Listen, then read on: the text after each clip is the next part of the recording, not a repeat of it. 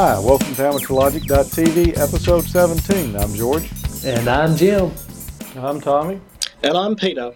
And it's good to be back again, everyone. We've had a lot of emails this month, and we'll get to those in a minute. Did everybody have a good Halloween? Oh, yeah. Yeah, it was pretty nice. We stayed here and passed out candy to the kids. Do you have that holiday in Australia, Peter? We're aware of it, George, but we don't really celebrate it. But it's slowly coming in. We don't get the kids coming around doing trick or treat, unfortunately, but it sounds like a bit of fun. Well, George, as you are aware, I spent my Halloween in the hospital having a little minor surgery, but I recovered okay. Didn't really do any trick or treating, but I did get an email. Oh? Yeah, as a matter of fact, I got an email from our old buddy Steve Snortrosen. And he says, "Hi Jimmy, I finally had some spare time today at lunch to download episode 16, and wow, I am simply stunned. I didn't think you guys could get any better, but you certainly did, and I sincerely mean that." So, he very much enjoyed the interview with Martin Jew, George. And Good. it gave him some real insight, he says, into the man and the company. It did me as well. Thanks for the follow-up on previous segments, especially HR Deluxe and the SDR receiver and software. And he says he's headed to Pacificon to do a little SMT soldering presentation of his own. And he says, George, he'll be sure and mention your video. Thanks, Steve. Cool. Yeah, thanks, Steve. It's always good to hear from people, especially those that we mention in the show from time to time. I've received an email from Ray in Western Australia. Now, Ray is travelling around Australia in a caravan, and he had a query about using a NextG service. He wants to use his NextG service, which is an 850 megahertz service for making phone calls, kind of like mobile telephony. And he wanted some way to kind of increase his distance in much the same way as we've been doing with Wi-Fi. And what I'd say to you, Ray, is I'd go onto Google and do a search for NextG and also do a search for Yagi. Now, the Yagi antenna is a bit like a cut-down television antenna. It's also directional and will give you that extra distance. And it's a little bit more portable than some of the other antennas that we've featured in the show. So do a search on those two, NextG and Yagi, and you'll find a number of vendors that are actually selling these antennas, and they should be able to help you.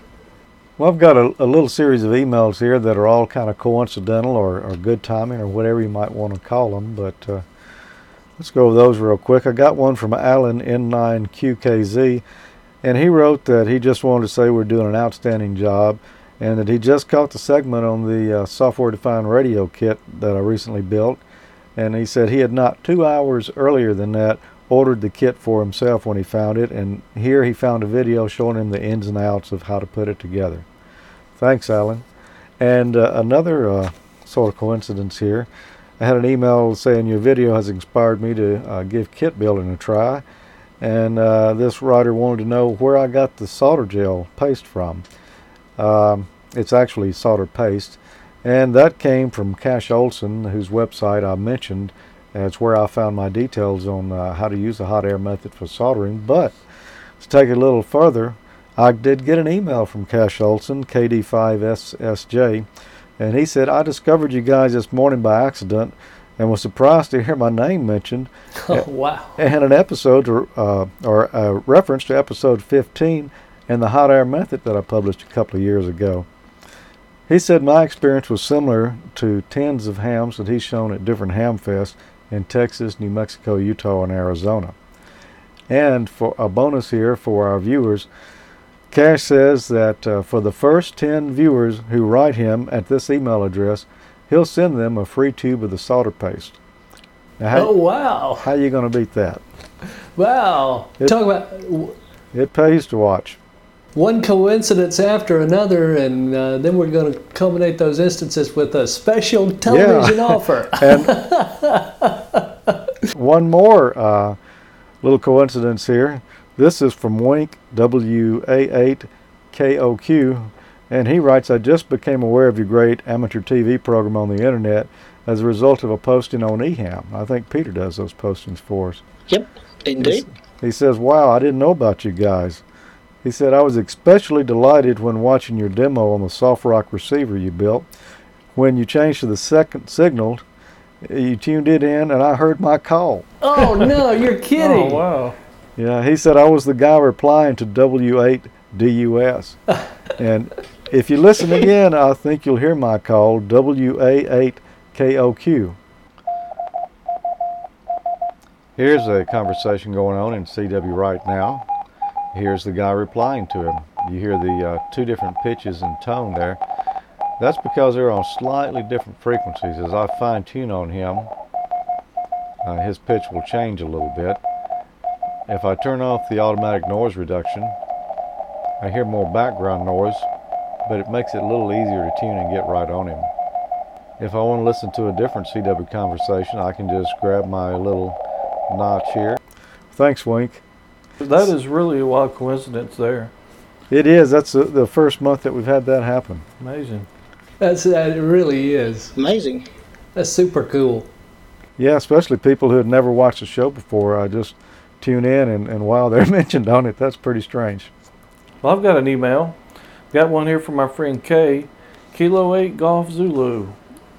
She says, you folks are probably getting tired of hearing it, but episode 15 is great. No, Kay, we're not really tired of hearing that. All of you, Jim, George, Tom, and Peter, done good. I've been a ham for over 50 years, and you guys present ideas and information that makes me rotate my ears in your direction. A big thank you and a tip of the hat to you. I'm glad you enjoy it, Kay. We have a lot of fun putting these together every month.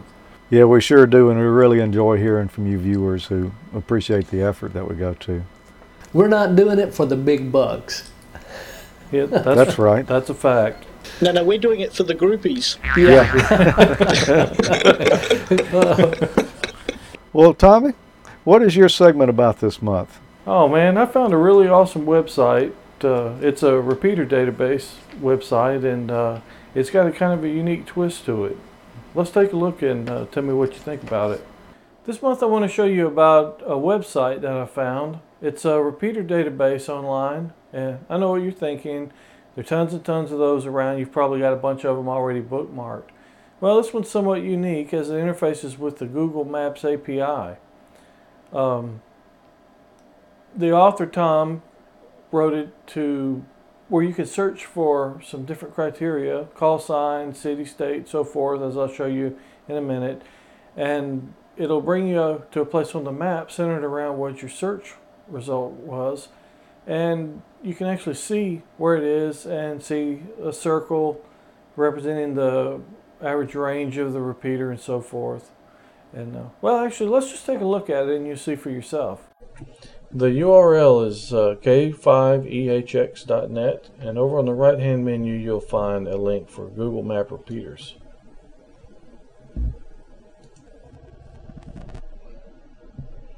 The interface is pretty simple. You can enter the call sign, a call sign to search for. GeoSearch will allow you to enter city and state. Tag search will allow you to enter some text that's in a free-form field in the database that you'll see shortly. And the state search does just that. It'll allow you to pull up a listing of all the repeaters in a state. Let's do a search. We'll enter my call sign, just for an example.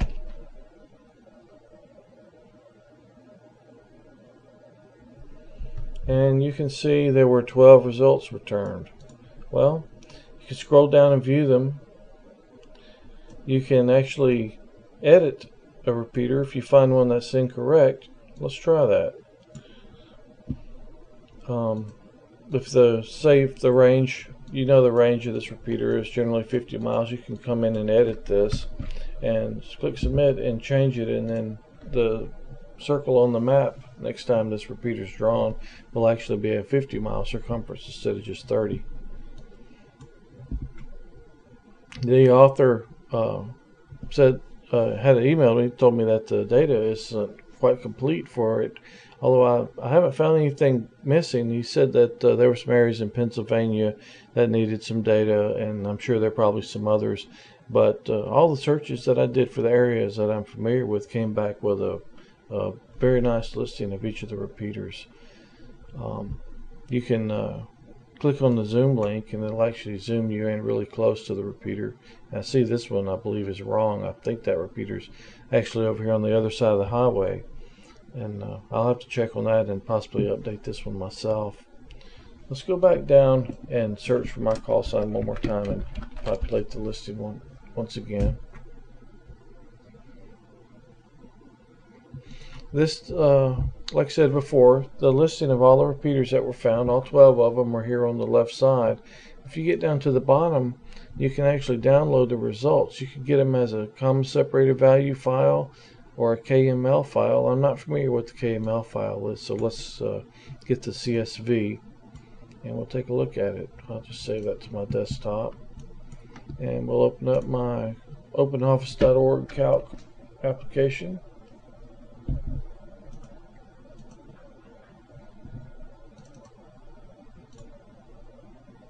And here's our listing. This is good. You can format this and print it. If you're going to go on a trip, you'll have a listing of repeaters that you can use while you're gone. Trustee, the frequency, the city, state, the general range, offset, and the PL tone, so forth are in here. I mentioned the tag search previously, and this is the text that's in the tag. Sort of free forms. Got the call sign, the city, the state, and the band that the repeater's located on.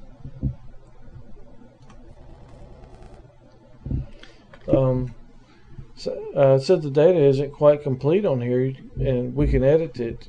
Also, you can actually add repeaters on here. Let's zoom in some.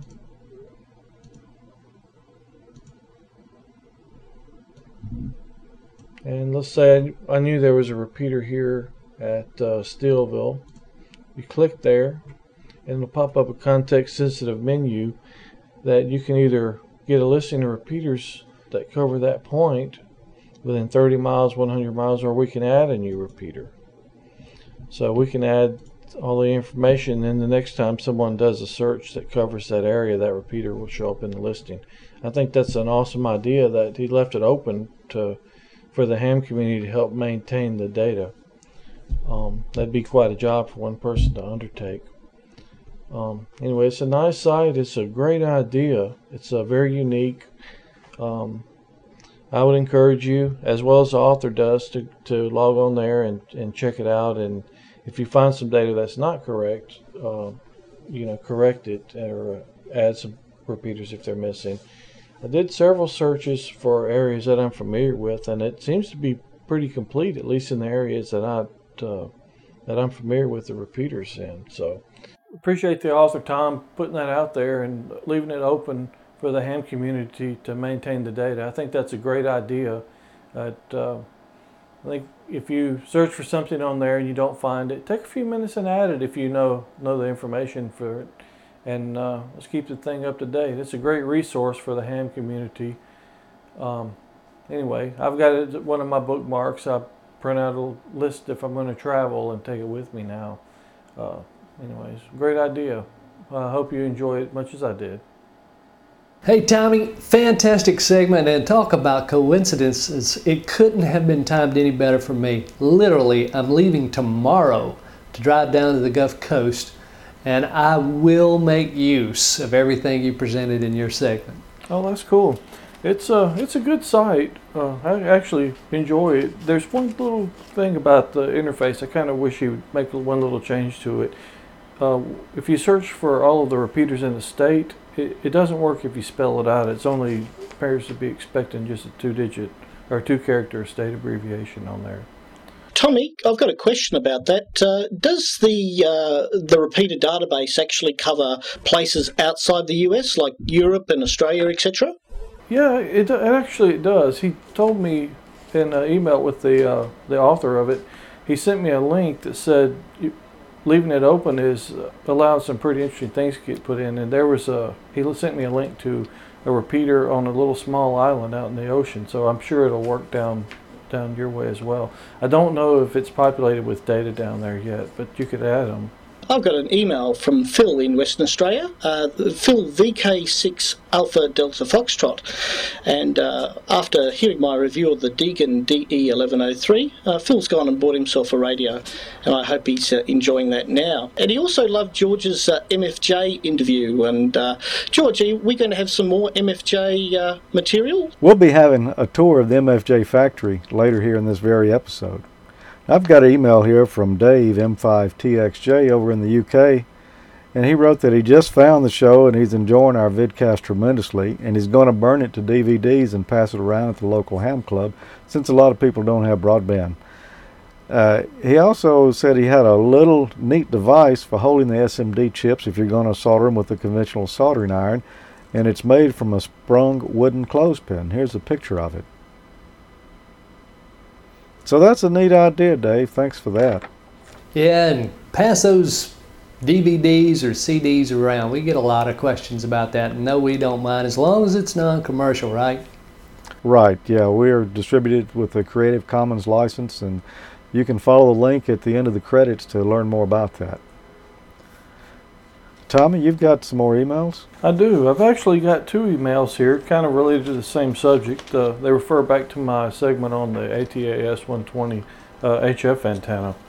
One is from our friend Eric, KG4VPV, and also one from Jim, ND6P, and they both bring to my attention that that antenna will also work with the Yaesu FT100 radio. And actually I did know that, but it slipped my mind. I failed to mention it in my segment. I appreciate you bringing that to our attention, though. And chiming in from Scotland, we have an email from David, who's doing a little long-distance television reception using his WinTV software and a PC. And David says, hey, you guys ever do any of that over in the USA, or listen around 55.25 megahertz for television stations on channel 2? It also is a good indicator of 6-meter propagation. And if you use some PC analyzer software, or here's a nice little tip, PSK31 software, you can see those video tones, and you can even see the meteor pings or meteor scatter, so that you can tell when the meteor E skip or E propagation, sporadic propagation, is coming in. Nice tip there, David. David watches a lot. We appreciate that. I do listen on 55-25 sometimes, but I've yet to hear any TV on there. Peter, you do a little television experimenting, don't you?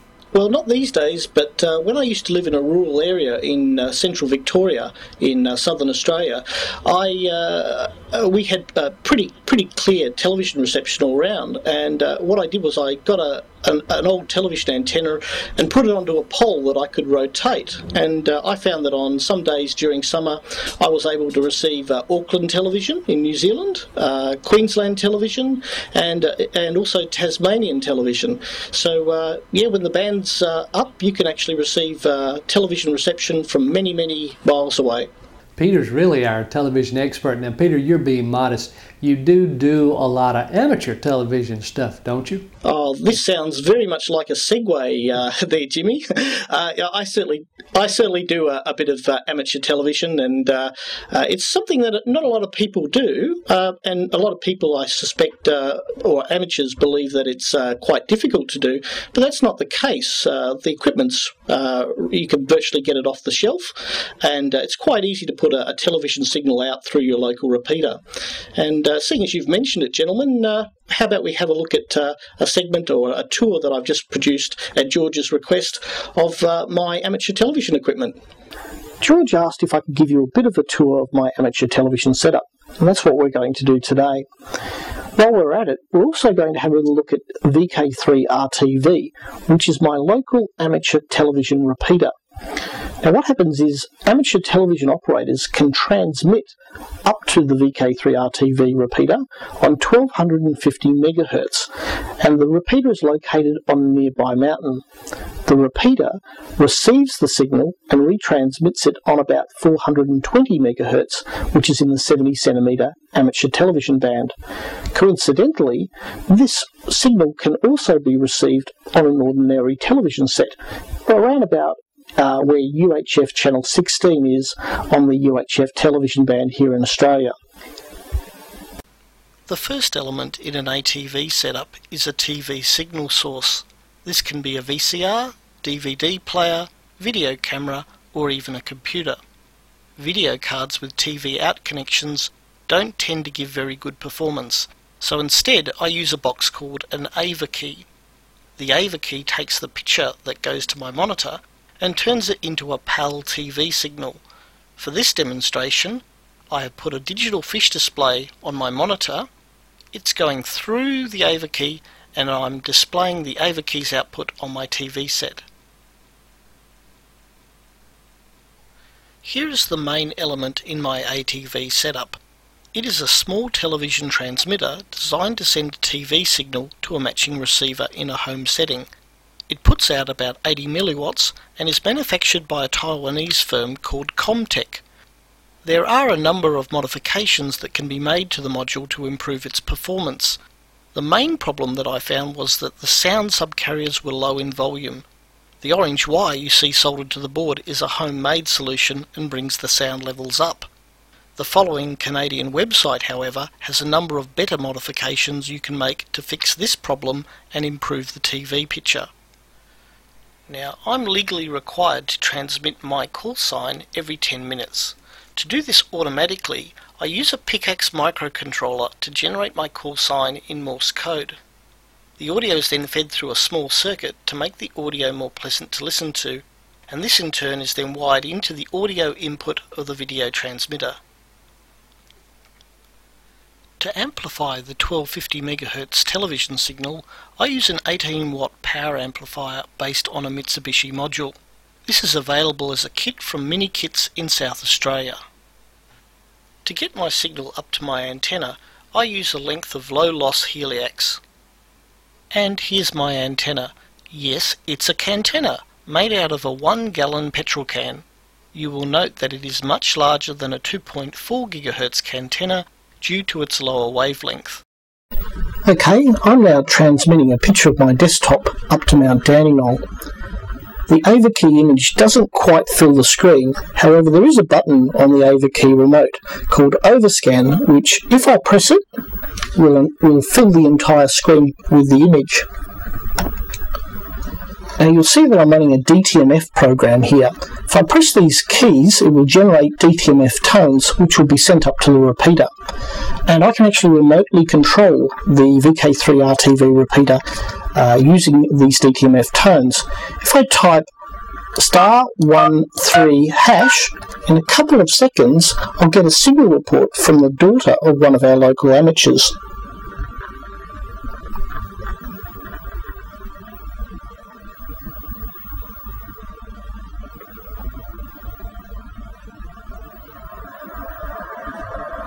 Your signal report for today is S5.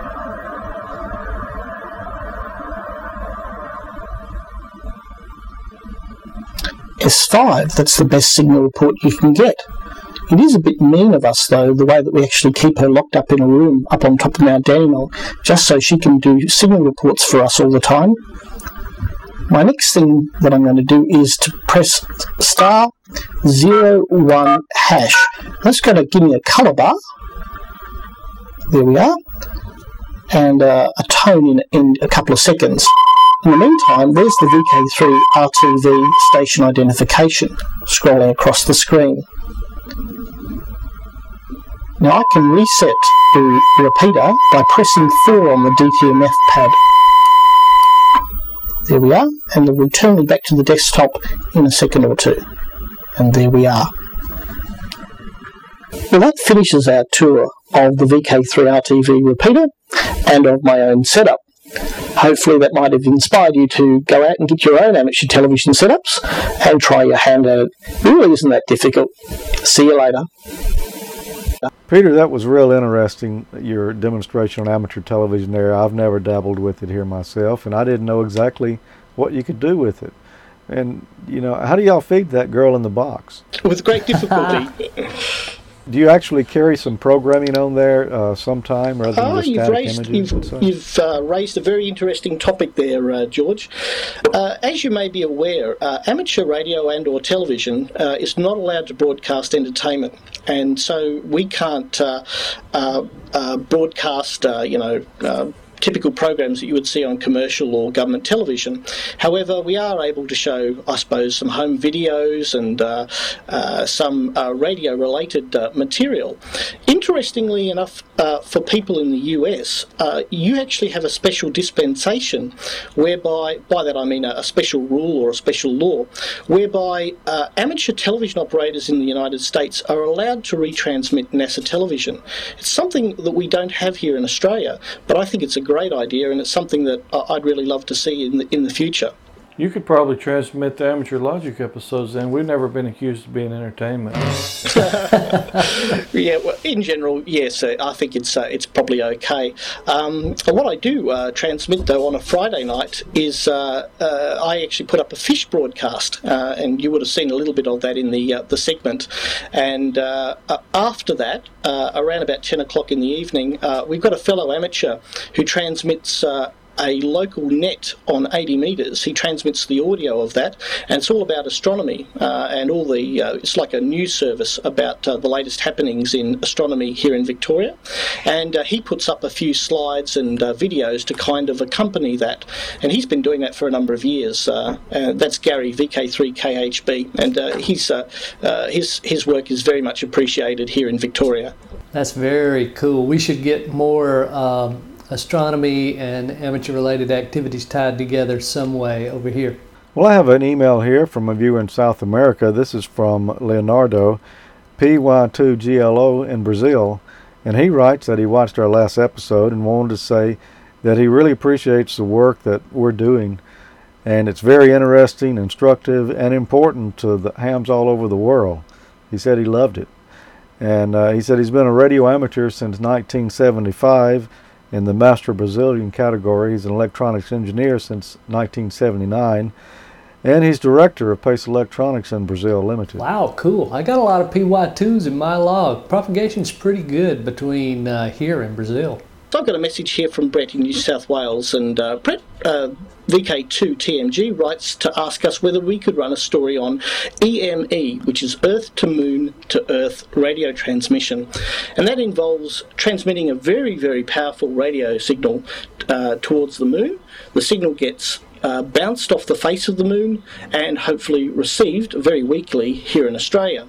Now, to do this, you need huge antennas, a huge power output, none of which I possess, unfortunately, so I don't think I can help you there, Brett. Maybe the guys in the US can possibly help you out. Actually, I'd suggest you look at YouTube and do a search for EME or moon bounce, and you'll come up with some videos there. I saw some where a guy was talking on a radio and then his signal was repeating back to him a second or two later. Now, you didn't see his antennas or any of the other gear, so I don't know whether he was actually doing moon bounce or not, but it appeared that he was. And, last month we had an interview with Martin F. Jew, the founder and president of MFJ Enterprises, and this month we're going to go back to the MFJ factories. I recently visited there, during their 35th anniversary celebration, and I convinced Richard Stubbs, who's a customer service manager there, to give us a tour of the factory. And here's what we saw. This is what we really do well, is manufacture ham products. We start with a blank board. This one has actually gotten surface mount, and you'll see that later, more of the technology up front and close and personal. This is our automatic tuner line. This is our newest product line that we have. We range in retail price from $219.95 all the way to $699 on the end. That is a full legal limit automatic tuner. We just came out. It just started gracing the pages of our catalog. And it's a very popular product line for us now too. So we have devoted a full line to that, whereas when it first started, it was a very few people. Of course, we got high competition there too. You got LDG competing there, right, and SGC, but some of their products on that end are at $1,200. We're on the low end at $699, but we think our product's better. And these ladies think it's better too. So what they got, they'll come out here with the blank PC board, and then after it's been surface mount, They'll come out here, they'll hand stuff the boards as she's doing right there, and it'll walk itself down the line. It'll get PC board tested. It'll get run through the wave solder machine, and then it'll get final tested by inline tester on the end. And right here you also notice, this is a real interesting thing here. Our analyzers are used throughout our testing procedures. Most of the guys that are inline testers, they have an SWR analyzer from MFJ that is used to test the products. Those products are able to do a lot of different things. They can test roller inductors to make sure the contact wheel is making contact on the coil, and so on. So this is, he's also got one of our Ameritron amps here to test for power. This is Sam here. He's doing the Mirage VHF, UHF amplifiers. Sam is, I think, one of about 3 people running the entire company on this line. We did take some of the Mirage amps to the Ameritron factory so they could do more of the high volume sales stuff. He does a lot of the commercial, the 220, 440 megahertz amplifiers and the business band. Everything on Mirage is hand stuffed, hand soldered, handmade. I talked to a lot of hams that buy a new house and they don't want to drill a hole in their house, and their wife Shirley doesn't want them to. So we came up with the idea where you can shut the window, cut this down to size, and put your coax feed points and all your insulators through here, and then that way you don't drill a hole through your house. Also very popular now is this HF giant watt meter. Yeah, that's nice. This is something that the hams can see. Now this is a massive line. It kind of looks like a lot of garbage, but we got so many different products up here. These are all models of the different things they build, and it's a wide array of products. We go from SO2R switch, which is brand new. We're just now finally getting out. That's, you switch between 2 radios and 2 microphones. We got our conditioner where you can tailor your voice to go up or down in pitch if I want to go lower. You got your noise canceling antenna if you got a power line fence or some other signal that's causing a problem. That has been something in Yes. particular of interest to me. I want to play with one day. Good, good. Well, you know you can try it out. Oh, well. You're welcome to it. We'll do it. Hey, make that your first Yeah, I'm thinking. review. Yeah. You got the speech intelligibility enhancer. You know, Mr. Jew came out, and you know, he's such a neat guy. Sometimes he come out with a full page advertising. You remember the old advertisement where you took somebody's picture and said, hey, there's something wrong with me? Yeah. He said, I had a left ear hearing problem. This device he made for himself. When you talk about how he designed some products that were for different reasons, this one he actually made for himself to enjoy his ham radio, because his left ear, he can't hear. In fact, if he's talking to you, sometimes he'd do this, you know, so he could hear better. So what he did was he created like a graphic equalizer that would allow him to hear in his left ear as well as his right ear. The other things are the voice keyer reader, the sound card radio interfaces. These are popular for decoding digital data. We also make the voice keyer on this line. This is where you can push a button, CQ, CQ. This is KC5 NSZ.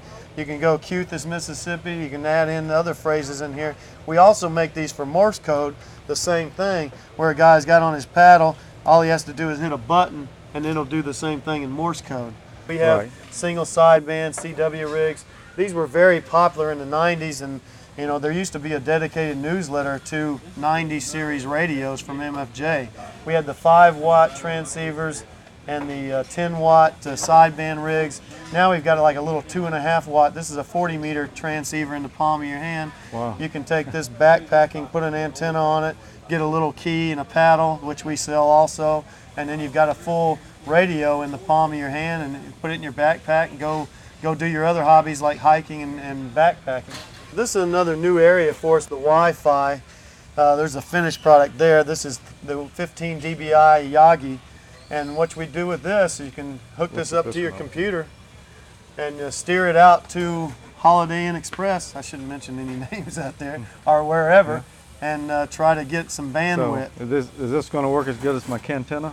Oh, you got a Cantenna that does the same thing for Wi-Fi? Basically, yeah. Oh, really? Yeah. We've been selling a lot of these. This is a 15 dBi, 16. I think it was 16 elements. Well, it probably is as good as the Cantenna then. And it sells for $29.95. The thing is, the cable, which are hard to get, sell for $24.95. Yeah. So the cable's almost as much as the antenna. That's the MFJ 259B and the 269. The SWR analyzers, one covers 1.8 to 170, the other one covers 1.8 to 170 plus 415 to 470. We're in process, we're trying to work on one that'll be continuous coverage, which is what everybody wants, and obviously the commercials companies do. And right here is where they stuff all the through-hole parts. You can see there's quite a few still left to go. And what we do is we put them in there, and you can see that the ribbon cable is still loose, and none of these traces have been soldered. We also put tape on the bottom because we're going to run this through the wave solder machine. All these points at that point will be soldered. Now the surface mount components have already been soldered once because they went through an oven and they got soldered in there, but then they'll get soldered again. So that's why we do that. Right here, these boards have already been finished. They are ready to go up the line. This is the 269 board. And as you can see, what it was, a lot of people didn't even realize this, it's basically, this was the add-on part. This is the 415 to 470 megahertz. So when we first came out with that, we had some initial problems. They weren't going on 450 or get stuck in UHF or something. That's because you got two parts working together. Well, it took some more super diodes and now that problem's been fixed, but that board is a massive looking project right there. Now we do have one that takes a little bit longer. That new automatic tuner takes 30 minutes in the surface mount machine. It's got over 500 surface mount components that are stuffed. Miss Pearl jumps from desk to desk. She usually comes down here and does these analog meter assembly, get these ready for Miss Louise. So she's already put the analog meters in and the SO239 connector and the banana stud, and then it'll step on down the line. These are the models that we build. These are the two finished products right here. Right here we have a coil winder for our roller inductors that we actually build here now. A lot of people don't realize that. We used to buy products from various different companies, and then now we took out the middleman, we make them ourselves. The roller inductors, the capacitors for the big tuners, also the coils. These are coils that we used to have to buy from a company, but now we manufacture these in our metal shop. They're actually in a big long tube, and then we cut them down to size. These are used in tank circuits for Ameritron. They're used in antenna designs for like bug catchers and mini screwdrivers. Also, these are used in all these various different sizes of tuners. You can see there's different sizes of coils. So we will take these out then to the lines and put them in the antenna tuners. They're working on roller inductors. There's that slinky that we were talking about that was made from the coil winder. Miss Annie here does all the roller inductor production and all the capacitor production. Earlier she was working on capacitors. Now she's working on roller inductors. All of these capacitors are the models that we build right here. All right, so y'all don't import any of these air variables anymore? Well, now the smaller ones we do. Okay. There's some of the little 300 watt tuners are still imported capacitors, but we go all the way down to, I think this was the 125 picofarad. Is that? I think so. I think you need a 70. We go 125 up to 500 picofarad. I think that's the one for the Ameritron tuner, the antenna tuner for Ameritron ATR30. And then we make all the roller inductors. And our most expensive roller inductor, most expensive part that we sell and manufacture ourselves is this edge wound, silver-plated roller inductor.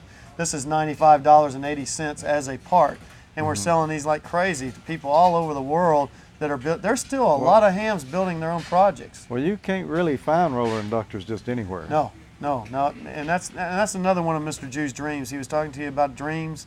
He wanted to become a parts house. That's why you see now in our new catalog, we always offered all the parts, but now we are actually showing that we offer them. So we took pictures of all of them, and we actually... a closer look at this one right here. You said you call this edge? Edge wound, silver plated.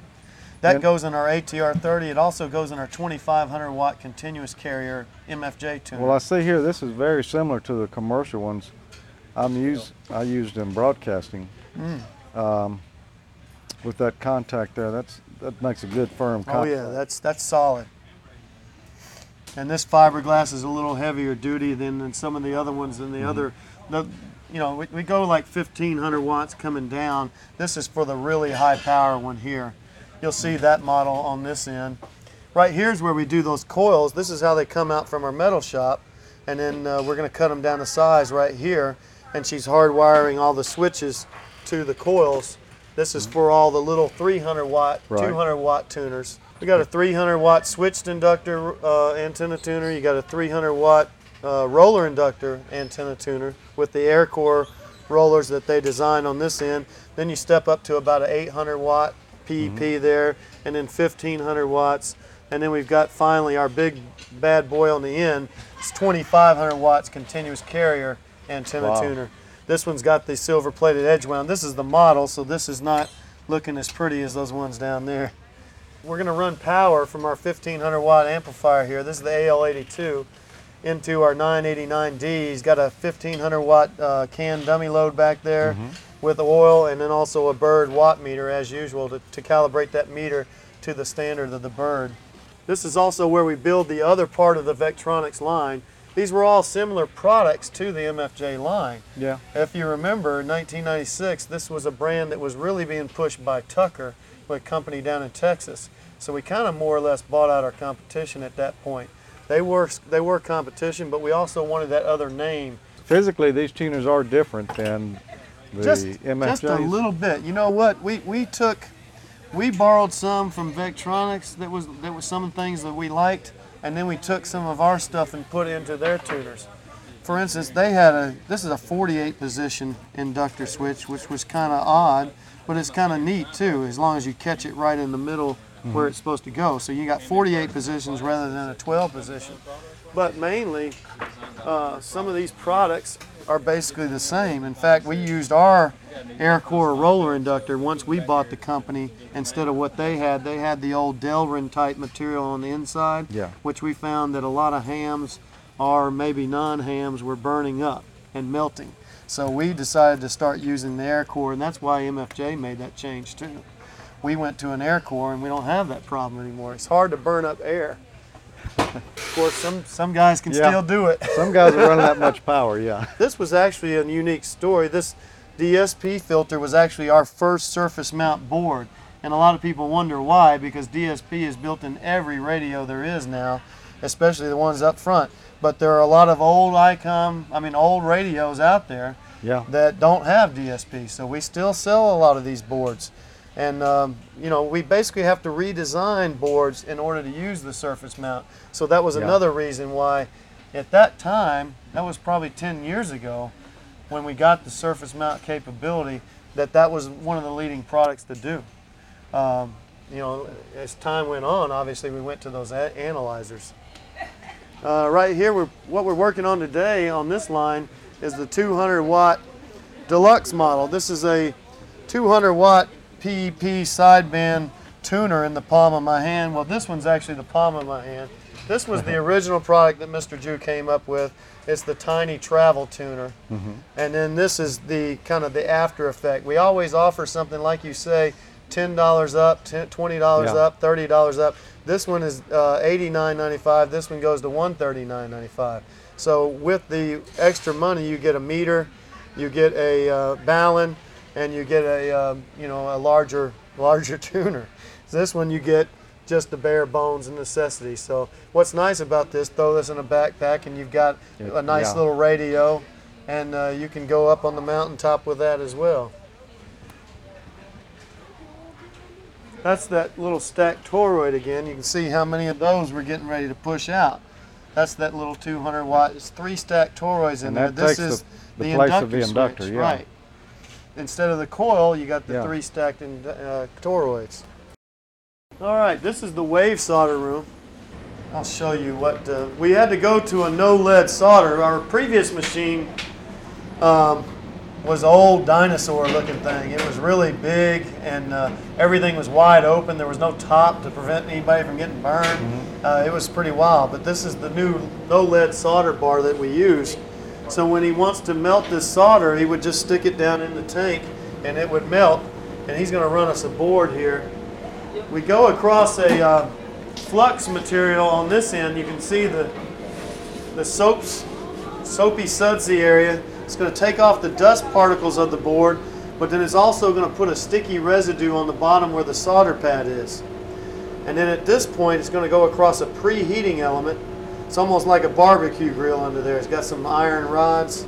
Yeah. And then at the top part, you'll witness that being soldered. The previous machine, it would run across there. You really had to watch the height. Of course, this one you got to too, and there is some cleanup on this one, but the other one was getting to be a lot of heavy maintenance. And you also could not pick up the jig, or you could pick up the jig right after it went off the soldering area. Now this one is actually hot to the touch. Oops. Clean as a whistle. Yep. That saved a lot of time right there. Oh, no doubt. Yeah. Now, what is that? Gold? Gold? Is there some gold in the solder? No, or? I think that's just some stuff Some you got to copper? clean up, right? The copper that's coming out in there, or what? Yeah, there's a thing down here that you clean it every so often. The old machine was real nasty. This one, you know, it's pretty new. We've had this for about 7 months, I think. But you can see where, you know, it's getting a little bit clean up. So it is a nasty process, but as long as you keep it going and maintain the machines, it's really helps out a lot, obviously. We would hate to solder all those connections, but we used to do that. This is where we got all of our chips and inductors and resistors, and all of our money is sitting here waiting to go out the door. Another neat thing I like to show off in here is 3 shelves of through-hole boards. These are all PC boards that are still hand-stuffed. So, and people ask us, why do you do that when you got the fancy machine next door? Well, you can't redesign everything. It costs too much money to redesign everything to go to surface mount. So a lot of these parts, 5, 10 a month maybe in sales. We've already engineered it. Mr. Jew engineered it 25 years ago. Well, as a ham, I would probably rather have the through-hole component so I could repair it myself. Right. Well, exactly. But anything for speed, obviously, we're going to surface mount it. We have a stencil for every PC board that we surface mount. Like I said, there's the 10 boards that do for the 461 code reader and the code tutor. They do that one all at once. Every surface mount board that we have has a stencil that we put on this machine. And Sandra is actually disassembling it, but you can kind of see the solder paste she's going to wipe clean here. It's a material sort of like a paste. Yeah. And it's going to come off of there and get squeegeed into the holes just where we want the solder paste to go. So that's why you need the stencil. That's why we need the stencil. After the solder paste has been squeegeed into the holes, there's a little pad of solder right in this location. Most of the boards take very little time to go through these machines. The 269 that we paid a lot of attention to out on the line and the analyzer line takes 9 minutes through this machine. And as we talked about, the big automatic tuner takes 30 minutes. It's got 500 parts that are stuffed. This particular board probably takes a couple of seconds, actually, probably 30 or so seconds. Now, Sandra, these machines are actually already obsolete. She actually hand stuffed some of these parts on the board by hand because we do not have an arm that will pick this part up and take it to the board. So that is a problem, but it's not a problem for her because she's busy doing it all day long. She can handle it. Now right in here, this is the surface mount machine, and when that's running you can see the computer is constantly changing the style, changing the little numbers that are coming up on the screen. It's telling these arms. These are little vacuum arms that come over to these reels, and the components are on the reels, picking up the parts by vacuuming up, kind of sucking them up in there, taking them to the PC board, and shooting them back down onto the solder paste. Now, if something goes wrong and it drops one,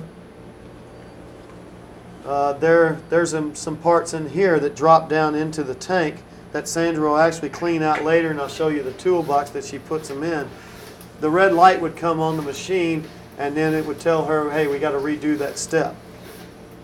So once that board is completed, Sandra will actually check it out, hand stuff these parts over here, and then she will take it to the oven after she says it's okay. So when these come off, they are a little hot to the touch, as you can feel there. But now they've been soldered, and they are silvery and shiny. All that solder paste has been soldered at that point. And all these boards are coming off You can see they take a beating. They're not going to knock off any parts. They're sticking to it hard, because as these boards come off, they're landing on top of each other. So this is really just an oven here. Everything is just an ready, oven. and it just needs to be heated by the time it gets to this machine. Yeah, if we got a pizza that can survive 270 degrees, we can put it on there too. It looks kind of like Quiznos here. Now this is one of the tape, or one of the reels here off components. That's a 1.2 k ohm resistor. Can we show? You can go on and on and on. This is a 5,000 pieces of part number 100S-3150, which is a quarter watt resistor.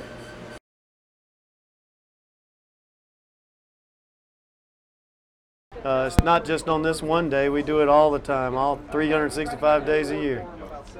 Thank you. Appreciate you.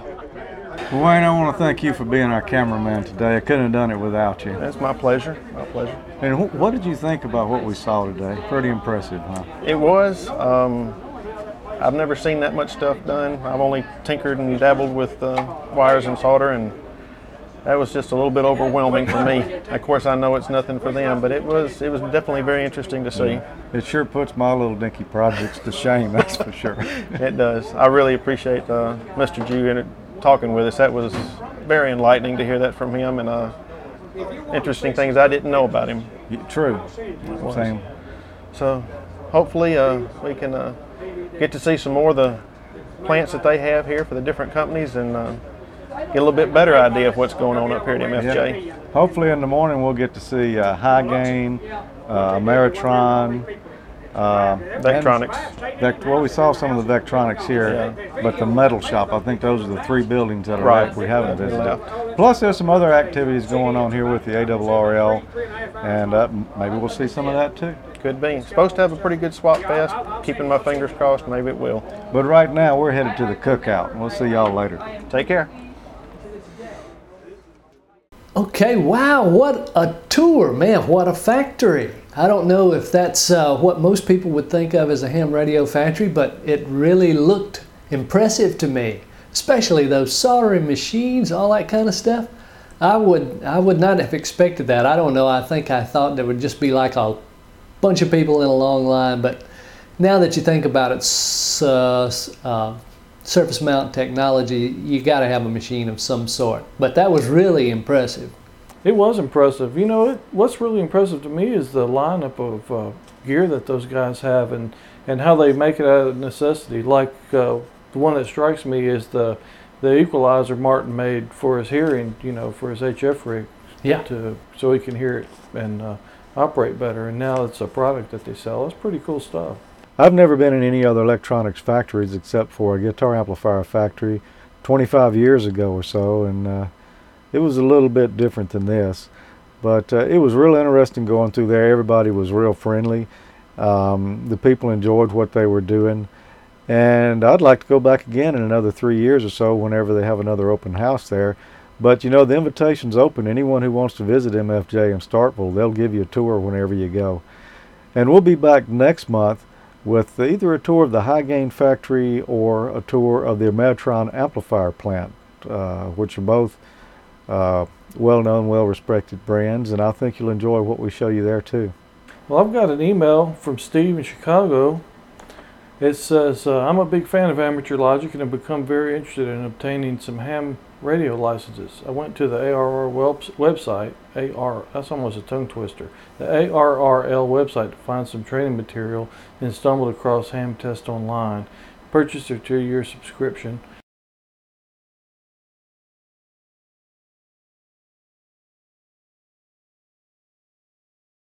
Anyway, after spending some time, he found out it was mostly just a bunch of questions, and he wants some information on getting some theory.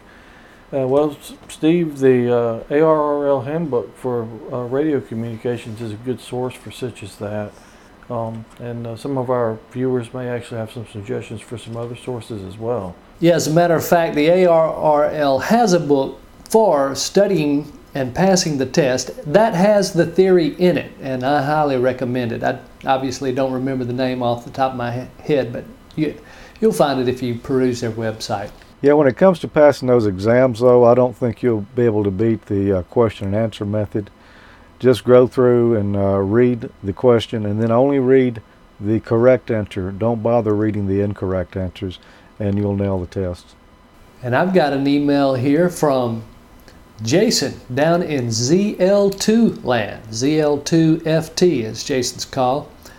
And he says he's been watching Amateur Logic now for about 7 months. And he really enjoys the interesting content. He, as in matter of fact, has Ham Radio Deluxe now and has it interfaced with his ICOM IC7400 rig. And he enjoyed the segment on the HF beacons. It's a good deal. But what he's really getting into recently are the Digimodes. He says there's a lot of growth down in New Zealand on the 30-meter ham band, right around 10.140 megahertz.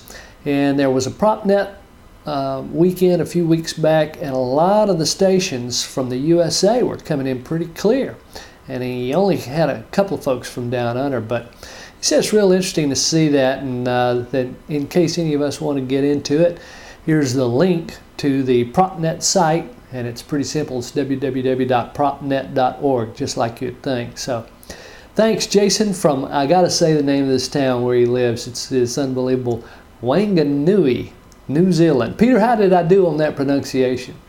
Pretty good. Wanganui is the, I think, the proper pronunciation. Isn't that what you said, Jim? Well, I don't know. I'll just leave it at that.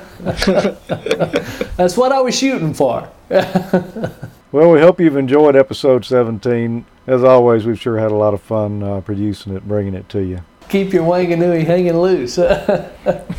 Happy Thanksgiving, whatever other holidays you got coming up. This is a holiday season, and we'll see y'all again soon. See you next time right here. See you. Bye.